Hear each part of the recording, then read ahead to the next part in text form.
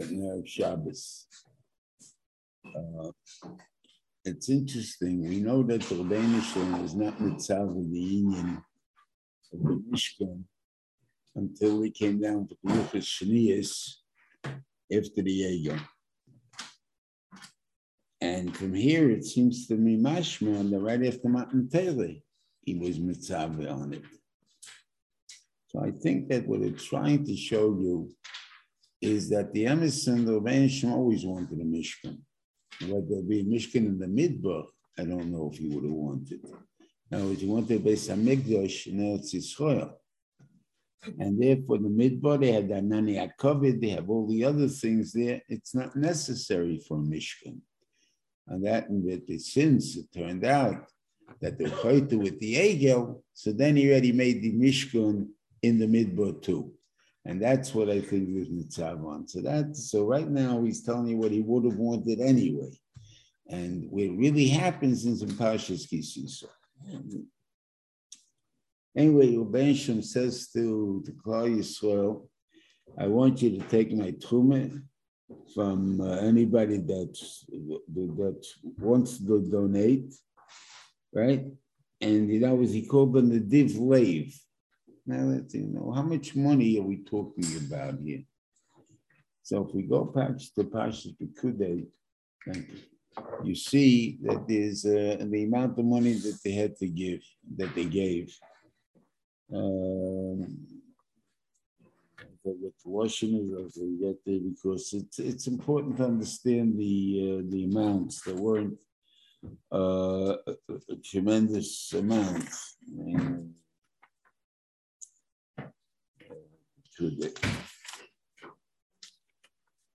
He said,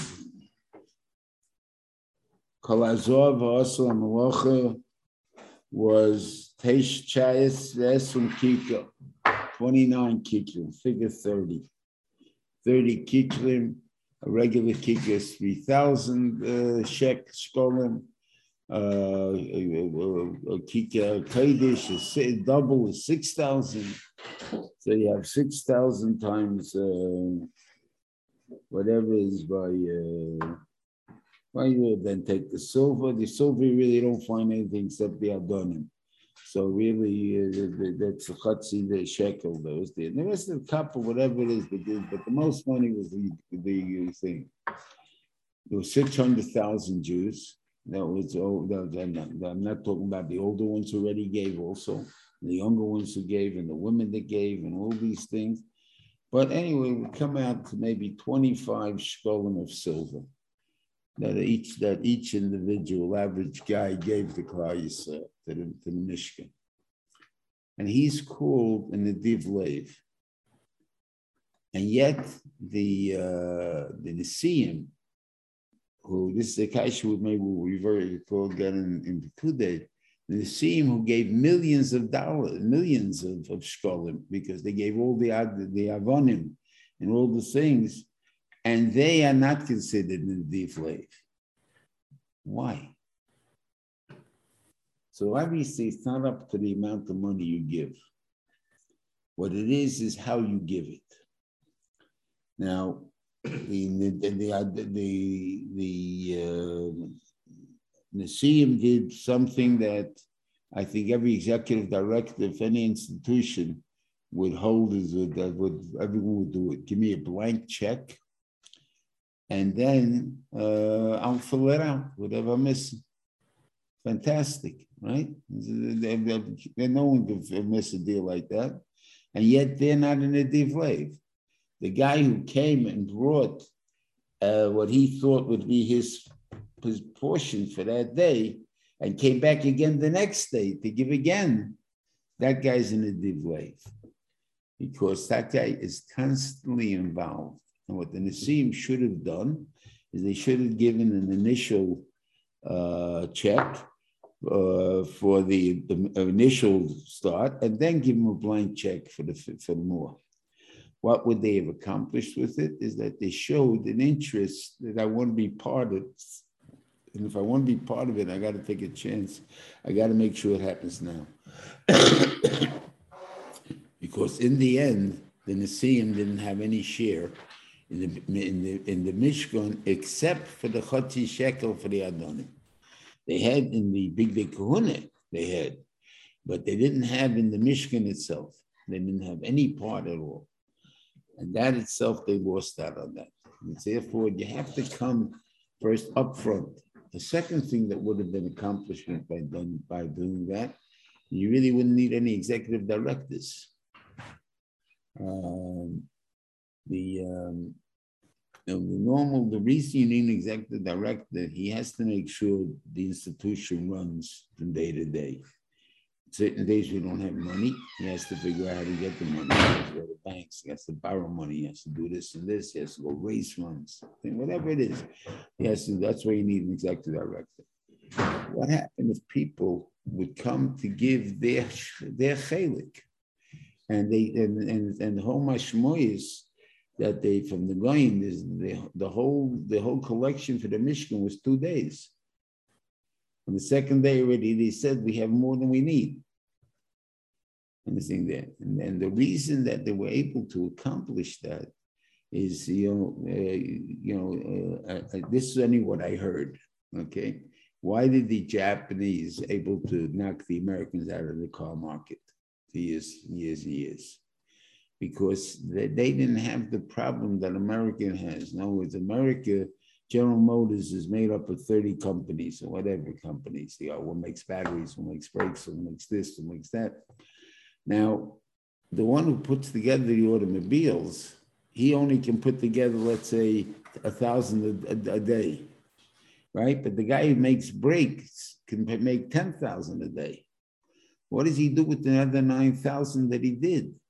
He puts it in storage. So you need a storage house, you need a warehouse, you need guards, you need whatever it is this. So your costs go up tremendously. What happens if I produce only as many brakes as I'm putting in cars? So then I don't need any warehouses. I don't need any guards. I don't need anybody. Or just bring what I need when I need it. And that's how they built the Mishkan. So if you build it that way, you don't need anybody to figure out cheshbenis where to put anything, whatever it is there, because I brought what you need, and then that's all. That's all that's necessary. I got a drink before. I'm sorry. Okay.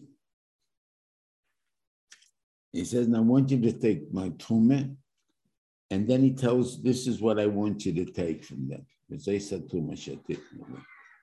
So Shiva is why need tell him? You're making a normal appeal. You want to first say what you want to bring, what you want to build. Then you say, we want to build a big yeshiva, build a shul, something, and therefore we need X amount of donations. So people will definitely come faster than to say, look, I want donations, and then I'll decide to tell you what I want to build with it. So the Shiva said the Beinishim was trying to show that Pshat is that the whole, all of it is mine. I'm the one, and what I'm asking you is to give me what I need without any reason. You don't have to know why I want it. I'm happy to telling you after you agree to do it already. I'm going to tell you what I'm going to do with the money. I don't need your money. I don't want this. I want to build a Mishkan. I want you to be parts of it, and so on. Therefore, I told you about the Mishkan. But Lamaisa, I don't need you in this stuff. That was his point of it. And he describes all the things that he needs here. Okay. So now he goes into the mice of the oven. Now these are talking about the tzivuyim. This is not talking about what they actually did, because Betzalel made them do the Mishkan first. But right now, we're talking about the Caleb. This is the way Moshe told him, and then told him that the Tel Kor, that's how he knows what's his name, because he understood that you have to have a building before you can put in the Caleb. Now, the truth is that really wasn't true either. We know the Mishkan was finished at Chof Kislev, right? And when did they put up the Mishkan? It's how many months later? So just laying around. So why was it important to build the building first and then the Caleb? I didn't put the kalim in anyway until when we built up Bishka, which is a few months later. Yeah. So again, that's understandable, but there's still something called derech ha'olam, and the bench will not tell you to do something that's not derech ha'olam. And the derech ha'olam is supposed to build a house, and then you put in the kalim. Now he built an oren. And to understand the nisim that we're talking about over here is fantastic.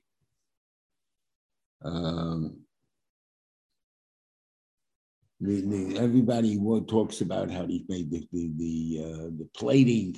He made 3 kalim. He made an inside plate, an outside plate. Very nice, all the thing there. But that's chokhmah. One of nisim. The tabois, that's the rings that held the badim, which is going to carry the oven, was made out of pure gold state. The teachers on the what does he say over here? Tzaktis, aber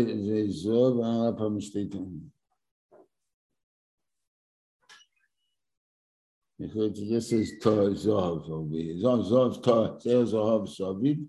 Okay, and I assume here it means pure also, even though it doesn't say the word pure. If you take a look on the jewelry that your wives have, it's usually going to be 14 karat, 18 karat, and for a while when gold was very expensive, now the 10 karat. It's not 24 karat. Gold is 24 karat. Gold at 24 karat, it is the most malleable metal in the world.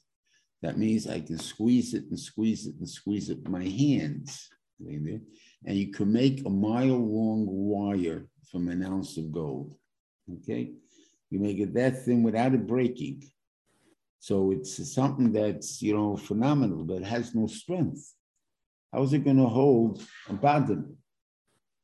How much is the bottom? How much is the arm weight? Maybe the arm didn't weigh too much, right? But the charid, whatever it is, it should have still stretched the gold from what do you call? But let's really see how much it weighed. We had a Talmud of a Shiur leader that he liked doing these type of cheshbonos.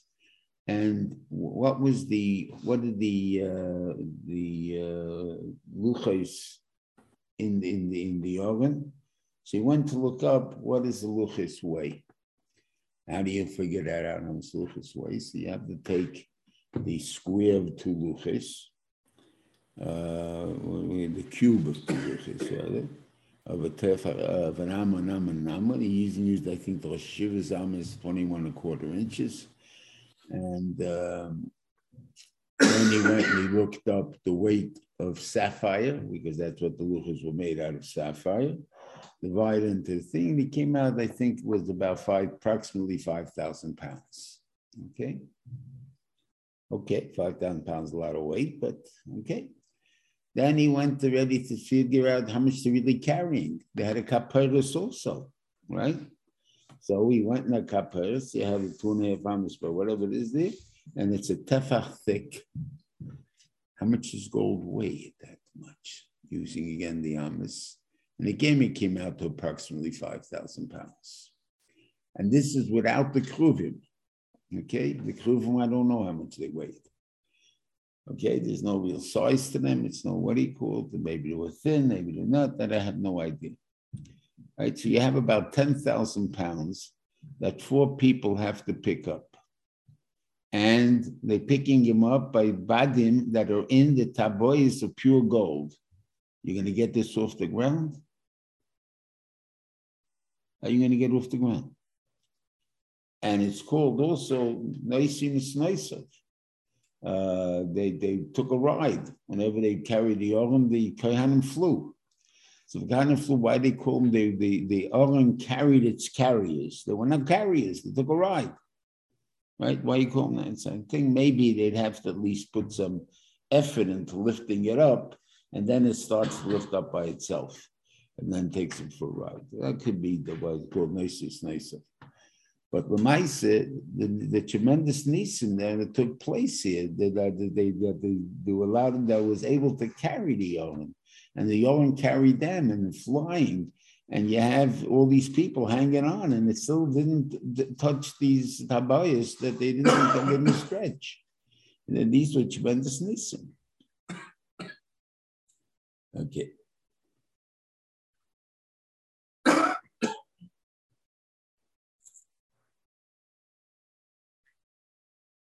Okay.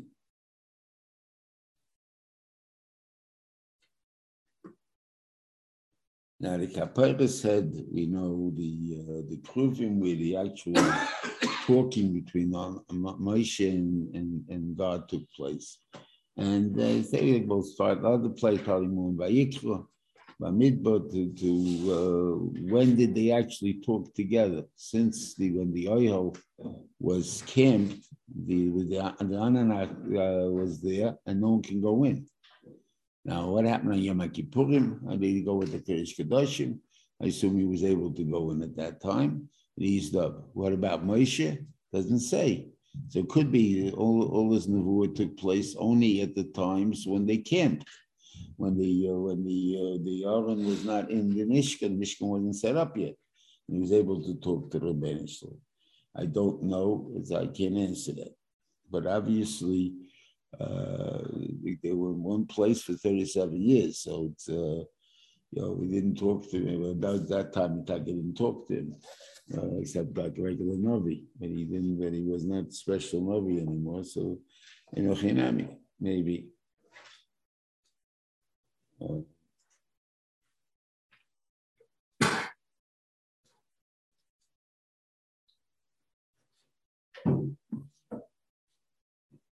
And the interesting, the Kruvim were interesting when it came to the Chuvim and stuff like that. They separate, but normally when the Benshon is the Ava with Klal Yisrael, they're like a couple, and you call it pornography. I mean, it's something like that. That obviously, you understand, the Avos Hashem. So says Hashem Alayhi, so says Chos and Kala. Like, and obviously, it's a very pornographic statement, but we say it in our tefillos all the time, right? So obviously, these things have to be understood. In a hecha, the love is such an entwined love that it's physical in reality too. Okay, then he told him to make a shulchan. Okay, and the shulchan in the end took with a very funny statement. And the sat al shulchan lechem panim lefanai tamid, and it doesn't say is this a part of the avodah? Just telling him it's what do you do with the mizbeach, right? You make korbanos on it, right? So I told you that, but Tyson doesn't say that. We have by the Mizbeach is the list here. Vasisa Mizbeach HaTishitim. See, you count it as Mizbeach. It said the Chayes, Vasisa Badim, who was Abadim, doesn't say a word about bringing korbanos on it. Because the what do you call it? The Mizbeach has Kedusha without anything else. So the same thing applies to the Shulchan. So why is it necessary to mention that you're going to have lechem aponim there? And I would ask you a question: which money actually was used for korbanos? We know were not used the money that was made from Mishkan. That was not the thing. But for the oil, yes, for the shemen oil, but not for korbanos. For the cows, they had to have special donations that they gave. Each one gave what he wanted to give, right? But there's no chiyuv at all. What he wrote to it's one thing and nothing to do with the other. Yet in Mashas by Yakel, it seems to say that actually was made from the money they collected for the Mishkan. And you say, like, where does it say that? It says again over there, I want you to take all these things. for them. As Sholom, as Badav, and what do I want you to make with it? Is Hashulcha, as Badav, as Gokela, as Lechem Aponim. So obviously, the Lechem Aponim were made from the money they collected from the Mishkan. Okay.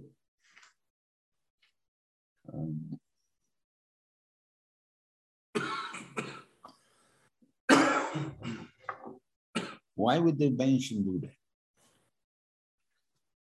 The same way they can buy cows. They've had enough. Maybe they took out enough flour from the time. Or where did they get flour anyway? So obviously they had to stop and buy different settlements and pick up flour for korbanos, for minchas, for any chavitin, whatever you're going to make. So the same thing applies to the Lechem Aponim. So what was the purpose of telling them that no, that you have to take the money that you gave originally? And this is what my think is.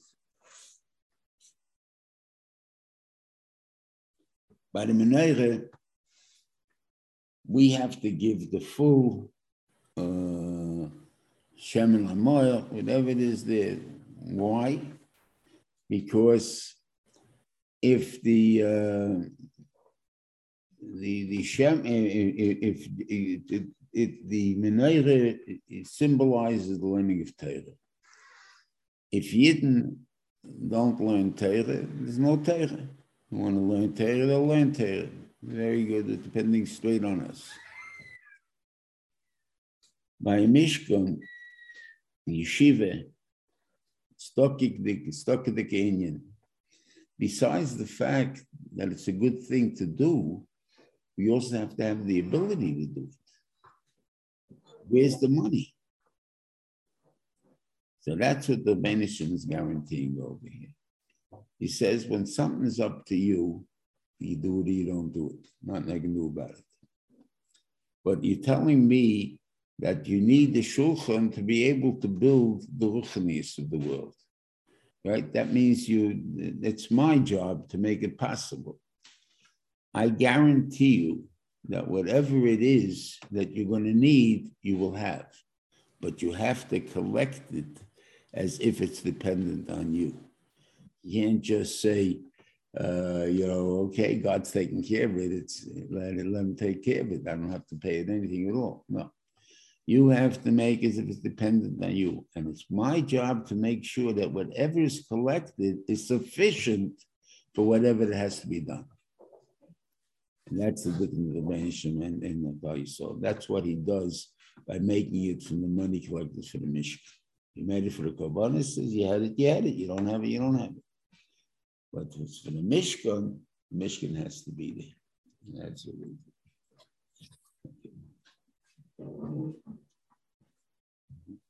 Now, coming to Menorah, Menorah has designs on it, different types of designs, see different machlekes and Rishonim and on this thing, and even the Gemara.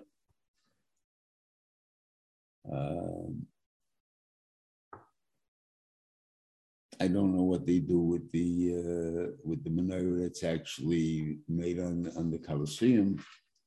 And lots of tittus not the Colosseum, the entrance to the Colosseum, as them bringing the menorah, the thing that is all.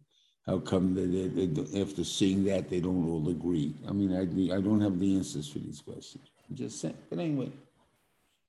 But the menorah represented a tremendous thing. And you have cups, and you have flowers, and you have buttons, and you have to have these special designs. Yet the Gemara says that if the menorah is made of any other material except gold, it does not require any of these embellishments. Only by gold does it require embellishments. And this is what the Shiur said about that. And I'll give you this in Gemara on this, and maybe start off with that. The Gemara says, what was the original menorah after Hashmonaim captured Beis Hamikdash or recaptured Beis Hamikdash? what material was the first menorah made out of. And it seems it's machlekes whether it was wood or stone. So in the Sashru, the Jews got richer. They made it out of metal. They got richer, they made it out of silver. They got richer, they made it out of gold.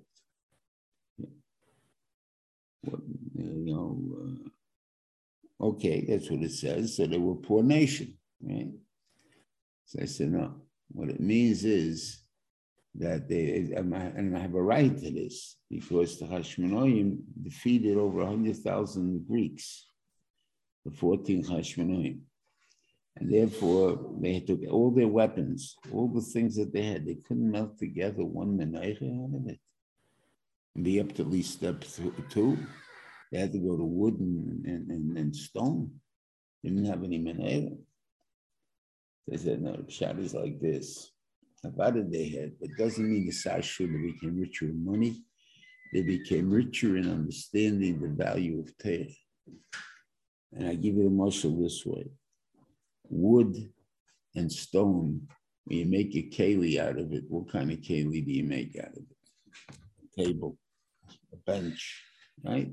Something that's not it's not a precision instrument. You can't get it that thin. And if any of you ever remember the old what used to be the wooden forks before they invented plastic, but now with the plastic fork, how many times you put your fork into the herring or something like that, and it falls right off the herring. The herring falls right off the fork. Maybe I give him food to eat with it on Shabbos. That you want to be, we're a disposable generation. So we buy the fanciest and this and that, and it still just falls off. No, they haven't yet invented a good one yet. Why? Because it's not pointy enough. Not what equal. It comes in as a blunt instrument, and therefore it can't pick up anything too much. So that's what Torah was once compared to. Guy brought a Shiur to the Harav. I mean, we're religious people, but we're not too interested in Torah. So the Harav wanted to start to explain something to him. He would say, Rabbi, please, just tell me yes or no. Go to bed. Torah is an instrument, but it's just a blunt instrument. I don't need the refinements of it. Just tell me yes or no. Okay.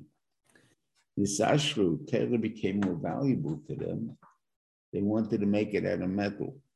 Why? Because metal can now be precision. It can be very sharp. It can be very, very attuned to very, very important things like that they can lift things, become a fine utensil. So it's like we got richer, Rabbi. You want to tell me the reason? I'd love to listen to it. But I'm telling you now, my son's not becoming a rabbi. It's not a job for a good Jewish boy. But for understanding the Torah, okay, yeah, I hear this chochmah there. I hear it's a nice, good things in there. Fine. Then came silver, and they did Sashru. They found that people are willing to pay for it. In other words, have yeshivas, have rabbonim. Now it became a salary, it became money. So money, not necessarily very good money, but money. It's a job. Okay, he became richer. They understood it. So people were involved as a profession. And then they became even richer than that when the people understood that they want Torah because it's Torah, the Daf Yomi, the tremendous, what do you call it, spread of Daf Yomi, that person. I'm a guy. I'm not a Talmud Chacham. I'm not learning this Torah to be a rabbi. I'm not. I think they just want to know what state it is. I want to know Torah. Okay, that is gold, and that the Rosh Yeshiva said that meets a requirement. The first 3, you don't need a discipline so much. Why? Because people are still struggling with wanting to have it. Because they're struggling with wanting to have it, it's you're not going to make that many mistakes with it. But once everybody wants it and it's open to everybody, all of a sudden now we have to have a discipline. how you learn Torah, how you understand Torah. It's not enough to just, I'll open up a book and learn it myself. That doesn't work that way. It has to have you have to have a rebbe, you have to have a guy to put you on the derech of how to learn, what to learn for, what to look for, and how to look for it, and stuff like that. And therefore it needs a discipline.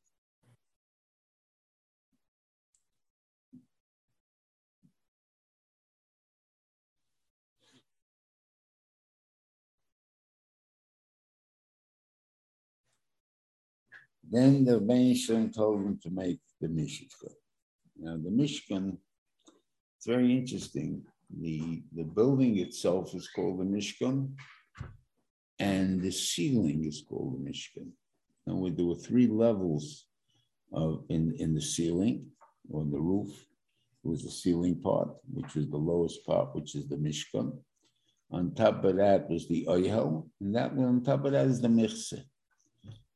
And if you take a look at the sizes of the stuff, the Mishkan Kamat was not Nissim, and the whole building Kamat was not seen, and the ceiling part for sure was not seen. Was not seen by anybody except maybe the Kohen Gadol on Yom Kippurim. Something like that. Now in Chodesh, maybe when you're even the Kohen going for the regular way, they can see part of it. But it's not seen. And again, we learn in Parshas Pikude, once upon it brings a eye from the Pasuk, that it's the only Sipur in Pikude, that the first thing that went up was the Mishkan. The Assyrius. And he brings a light to that from the way the word Pasuk is said. And again, it doesn't make too much sense. So he says it's either Nes, or they had very tall ladders, and everybody stretched, the thing until they were able to put the beams underneath it. But you don't build a building that way. You put down Adonim first, then you put down the Kroshim, and then you put down the Mishkan on top of them, the oil, and so on. So why do you do it that way? I think that's one of the biggest yesodis of education, what the Torah demands of us. The Torah demands that we have a goal.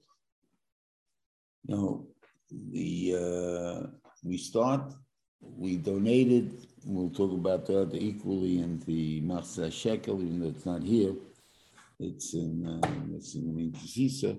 But the idea is the Adonim were made for Machzah Shekels. Right? Everybody had the same amount. No more and more or less. I couldn't give a shekel, I couldn't give 2 shekel, the Machzah Shekel, that's it. And the reason for it is every child has to have the same foundation to be able to grow up. And that's our job to supply that. Okay. Now, a lot of people start that way, especially schools out of town. And I'm not picking out of town because I'm a New Yorker, but I'm picking out of town simply because you're dealing with a very diverse group of people. You want to build a day school. How do you build it? You're going to build it as far as we think we can go. We'll push this thing, we'll push this program, we'll push this program. And at the end of the day, when a person comes out to the 8th grade and wants to go to Yeshiva in New York, all he's learning is Mishnayos. Or he started Gemara. Right? In New York, they're ready to learn all tastes in most cases. Right? How's that possible? The kids out of town are not any dumber than the kids in New York. Right? So why is it so? Because they go how far we can go. We can't push them more than this. We can't keep them more than this time. We can't give them so much homework. We can't do this. We can't do that. And mainly you're diminishing. What do you do in New York? What they're supposed to do in any education from the Mishkan? We're getting over there. our goal is the Mishkan. The Mishkan is learning how to learn all tastes, and let's say by the 8th grade, by the 9th grade. Now I got to set up a curriculum that's going to be able to teach me that I'll be able to reach that madrege. And that's what they did. In other words, we have a goal. Nothing is standing. We're not going as far as we can go. We're going as far as we could go. And that's our goal. That's a good thing. Now, how do we set it up? What do we have to teach? How do we teach it? That's a curriculum already. That's what we have to set up. But as far as we want to go, that we know. That's a very important thing.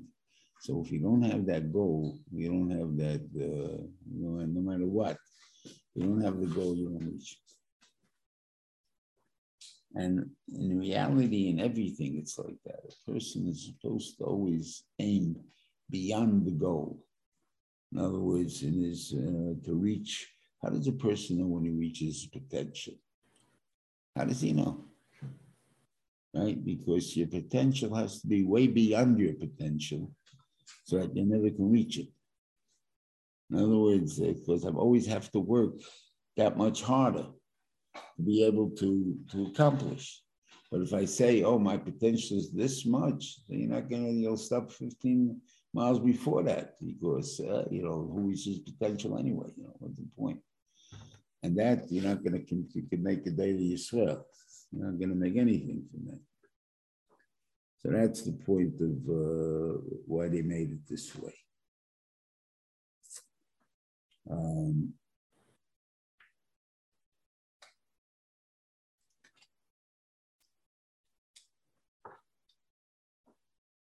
The Mirse got happened to see me the way the pictures are beautiful, beautiful wolves, colored things. Okay, then you made the kosher.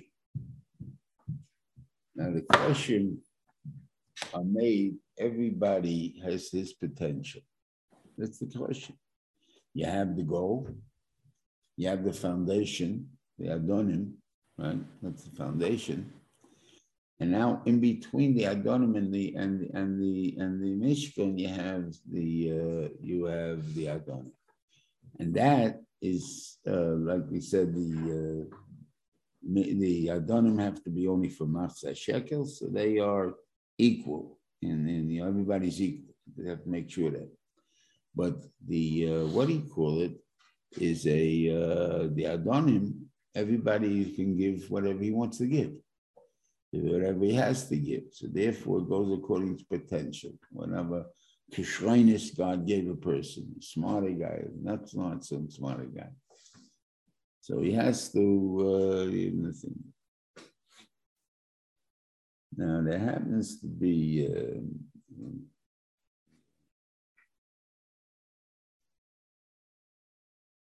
when we say the Hadron on the Sechtet, so we say Ono Amelim Heim Amelim. We work and they work. Ono Amelim Heim Amelim Ve'ena Mikam Schar. They work and they don't get any schar for the work. Ono Amelim Mikam Schar. And we work and we get with this schar. What does that mean to tell us? In other words, when you're dealing with a Gashmias thing, you pay for results. You don't pay for effort. And therefore, they are amelim. They can work hard, but they don't get paid for the amelis. They don't get work for the hard work that they put in. By Torah, it's not that way. It's the hard work that you put in that entitles you to schar. So according to that, it doesn't make a difference on the success of my learning, except for the fact that if I work, I'll get schar. If I don't work, I don't get schar. Okay, it makes sense. Happens to be there's a Rabbeinu Yena in Ovis that says about the four midos that you have, that someone doesn't have, but the guy who has more kishra is going to get more schar. That's, against the whole speech we just said, how does it mean that?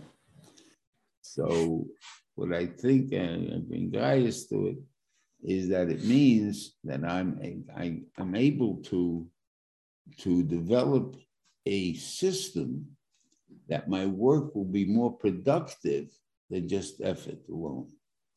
Then I get more schar, because that can be done. And that's what it means. Basically, we get paid for our effort, not for anything else, not for the schar. Okay.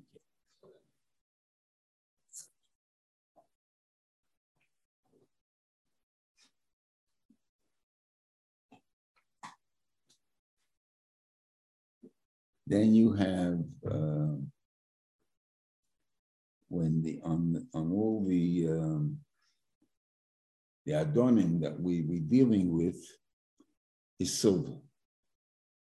Everything that goes into the Mishkan, the Mishkan itself, part of the Mishkan is silver. The adonim that hold the outside harochis, which going into the Mishkan, the adonim are a kappa. The mizbeach in the chotzer is kappa. Why is the difference between the two? I mean, I'm just thinking that when the idea is, no matter how holy the chotzer is, it doesn't come to the Mishkan. So therefore, to adorn it, you adorn it at a lesser level than the Mishkan. But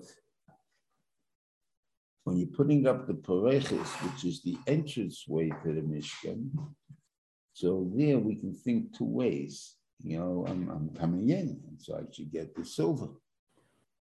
But you're not in yet. You didn't make it yet. You just made the commitment. Commitment is not silver yet. The commitment is copper. You made it in, you walked in, now you can come into silver. So therefore, it wants to teach you that there's an outside concept. You're still on the outside. As long as you're still on the outside, it's copper.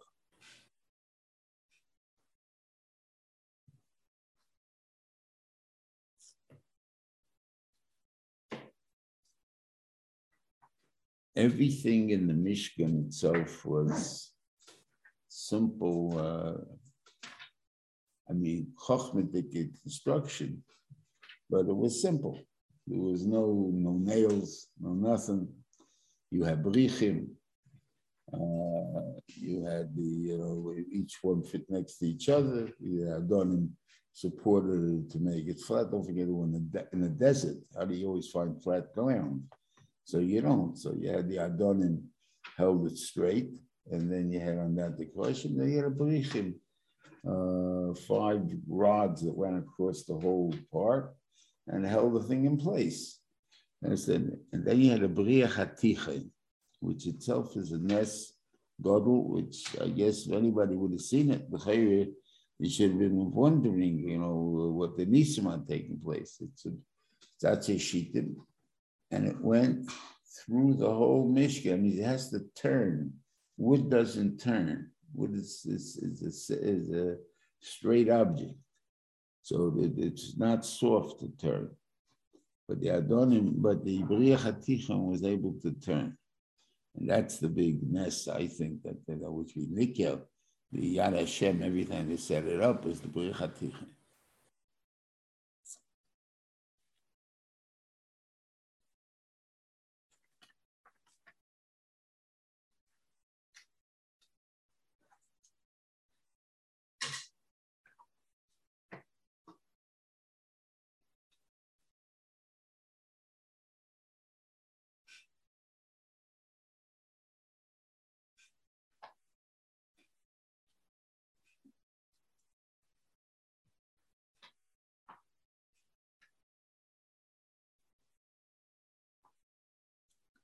Yeah, the Indian of the Mizbeach is a machlekes in the Gemara how big the Mizbeach was.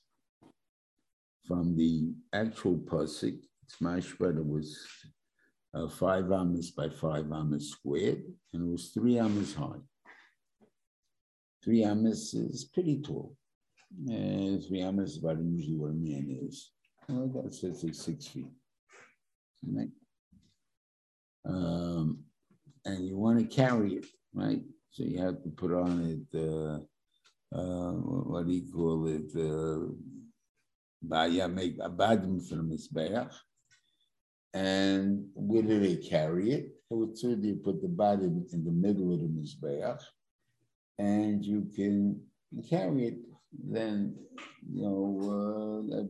at regular height. So it will be, you're holding it up like this, and it reaches down to, you pick it up from the middle. So it's, so it covers down to your waist or something. Something like that. But there's a man the Yoma that says that it was either 13 or 10 amas. And he works what the psukim mean. But it came out to 13 amas. Now, the person is 3 amas. That means you're talking about 4 or 5 people. Height. How can you put in badim over there? Right? So you got to say they put the badim all the way on the bottom, right? And when they held it up, the mizbeach was way over their heads. And so now you say how they carry such a heavy thing. Again, well, we saw Nisim before, so but this is not this the case of Nisim. So why would you think that Nisim? But maybe it wasn't that Nisim at all. It was hollow. Because what they used to do is they used to have this was a box folded, and when you came to a market, you put it down, you filled it up with earth, the mizbeach, and then you had the mizbeach. But basically, to carry it, it's not that heavy. Maybe it could be, but it's very awkward. Like the thing, about came, they probably had to carry it in such a way. It's possible. What's the tachlis of it was, I don't know, except that I guess they wanted the height, and the height maybe was necessary first so everybody see the korbanos being massive in the morning and stuff like that in the evening. So in Rayach, I'll say that the tabois were by the mechbar. Yeah. So the mechbar is in the middle. Yeah. So and then you had. So how could it be? So no, so the mishpah is in the middle. So you have 3. If it's 3 amas. But if it's 10 no, amas. so shadow's weight. So it's 10 plus 3. The mishpah is still in the 3. There's 10 amas besides the mishpah. The shadow's where do you put that? And that's the thing. So you're carrying it from the mishpah, and it's going up over your head, 10 amas.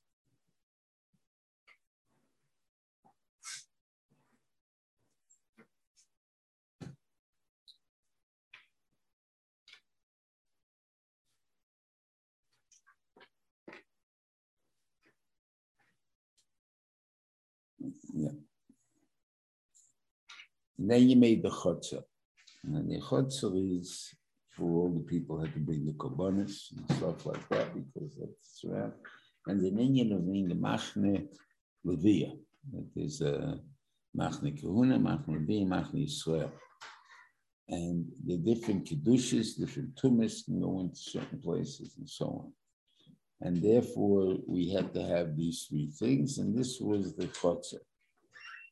And the chutzah again was, again, we go with 5 amas.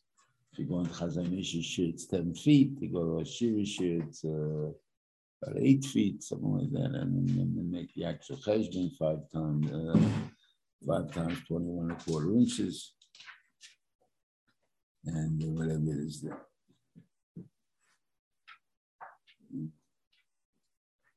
Now, this silver that they had for it, that came from the Matzah shekel also.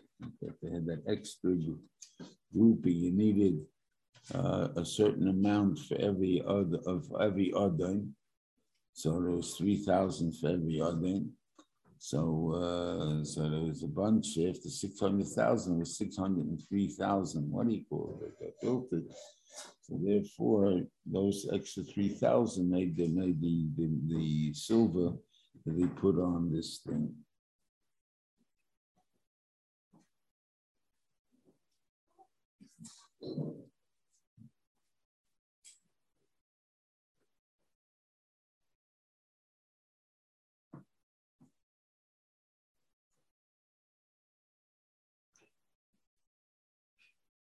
Yeah.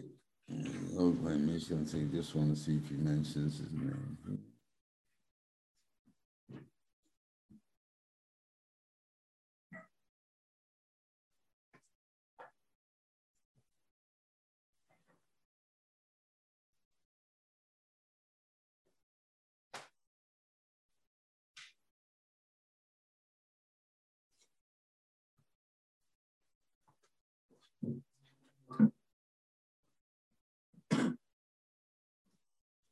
Right, the Terumah, I didn't look through it quick enough, but they had that Hiram was a partner, like in the beginning of the Beis Hamikdash. First of all, we had the Avazim, we had the cedars of Lebanon, as they call it.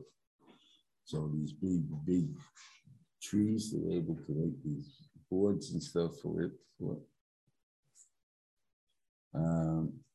And they had the stones, and they had the guys, and the workers were the Yidden, and what do you call it? And they had from there whatever they had to take it out from there, but the actual finishing job came from the Jews, right? And they went and built the Mishkan from it.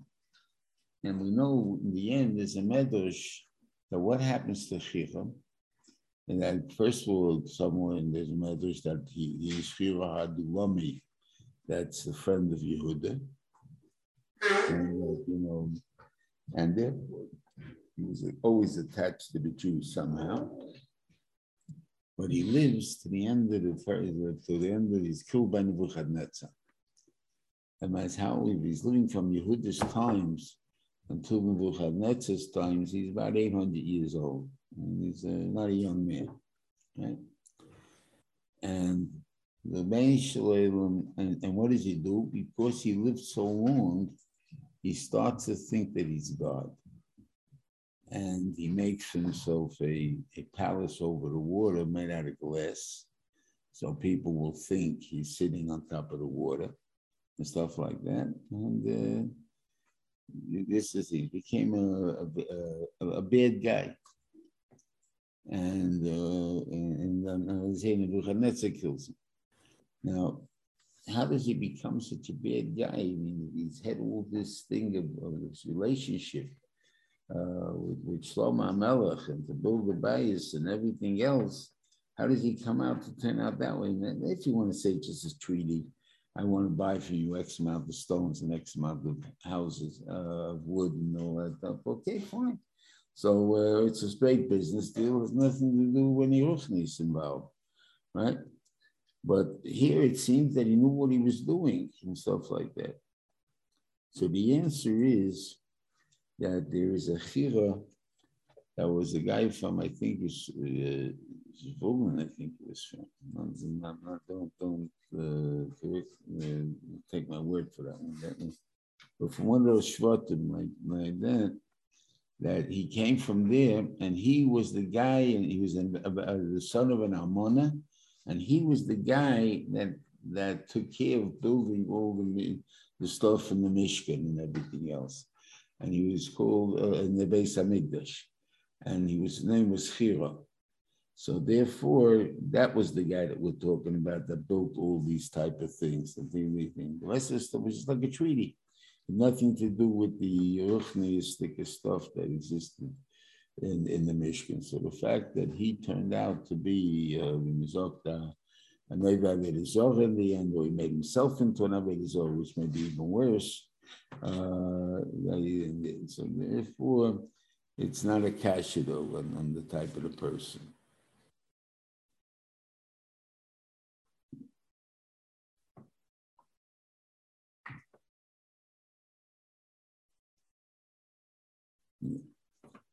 Okay, I think that's it.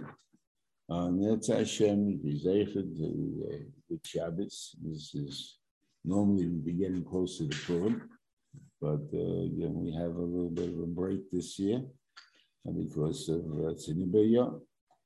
So let's use it well because we should prepare ourselves for the Asidus. We don't know what it is. So we should prepare and install. Hashem gave us 6 extra months. Anyway, have a good Shabbos and Hatzlacha.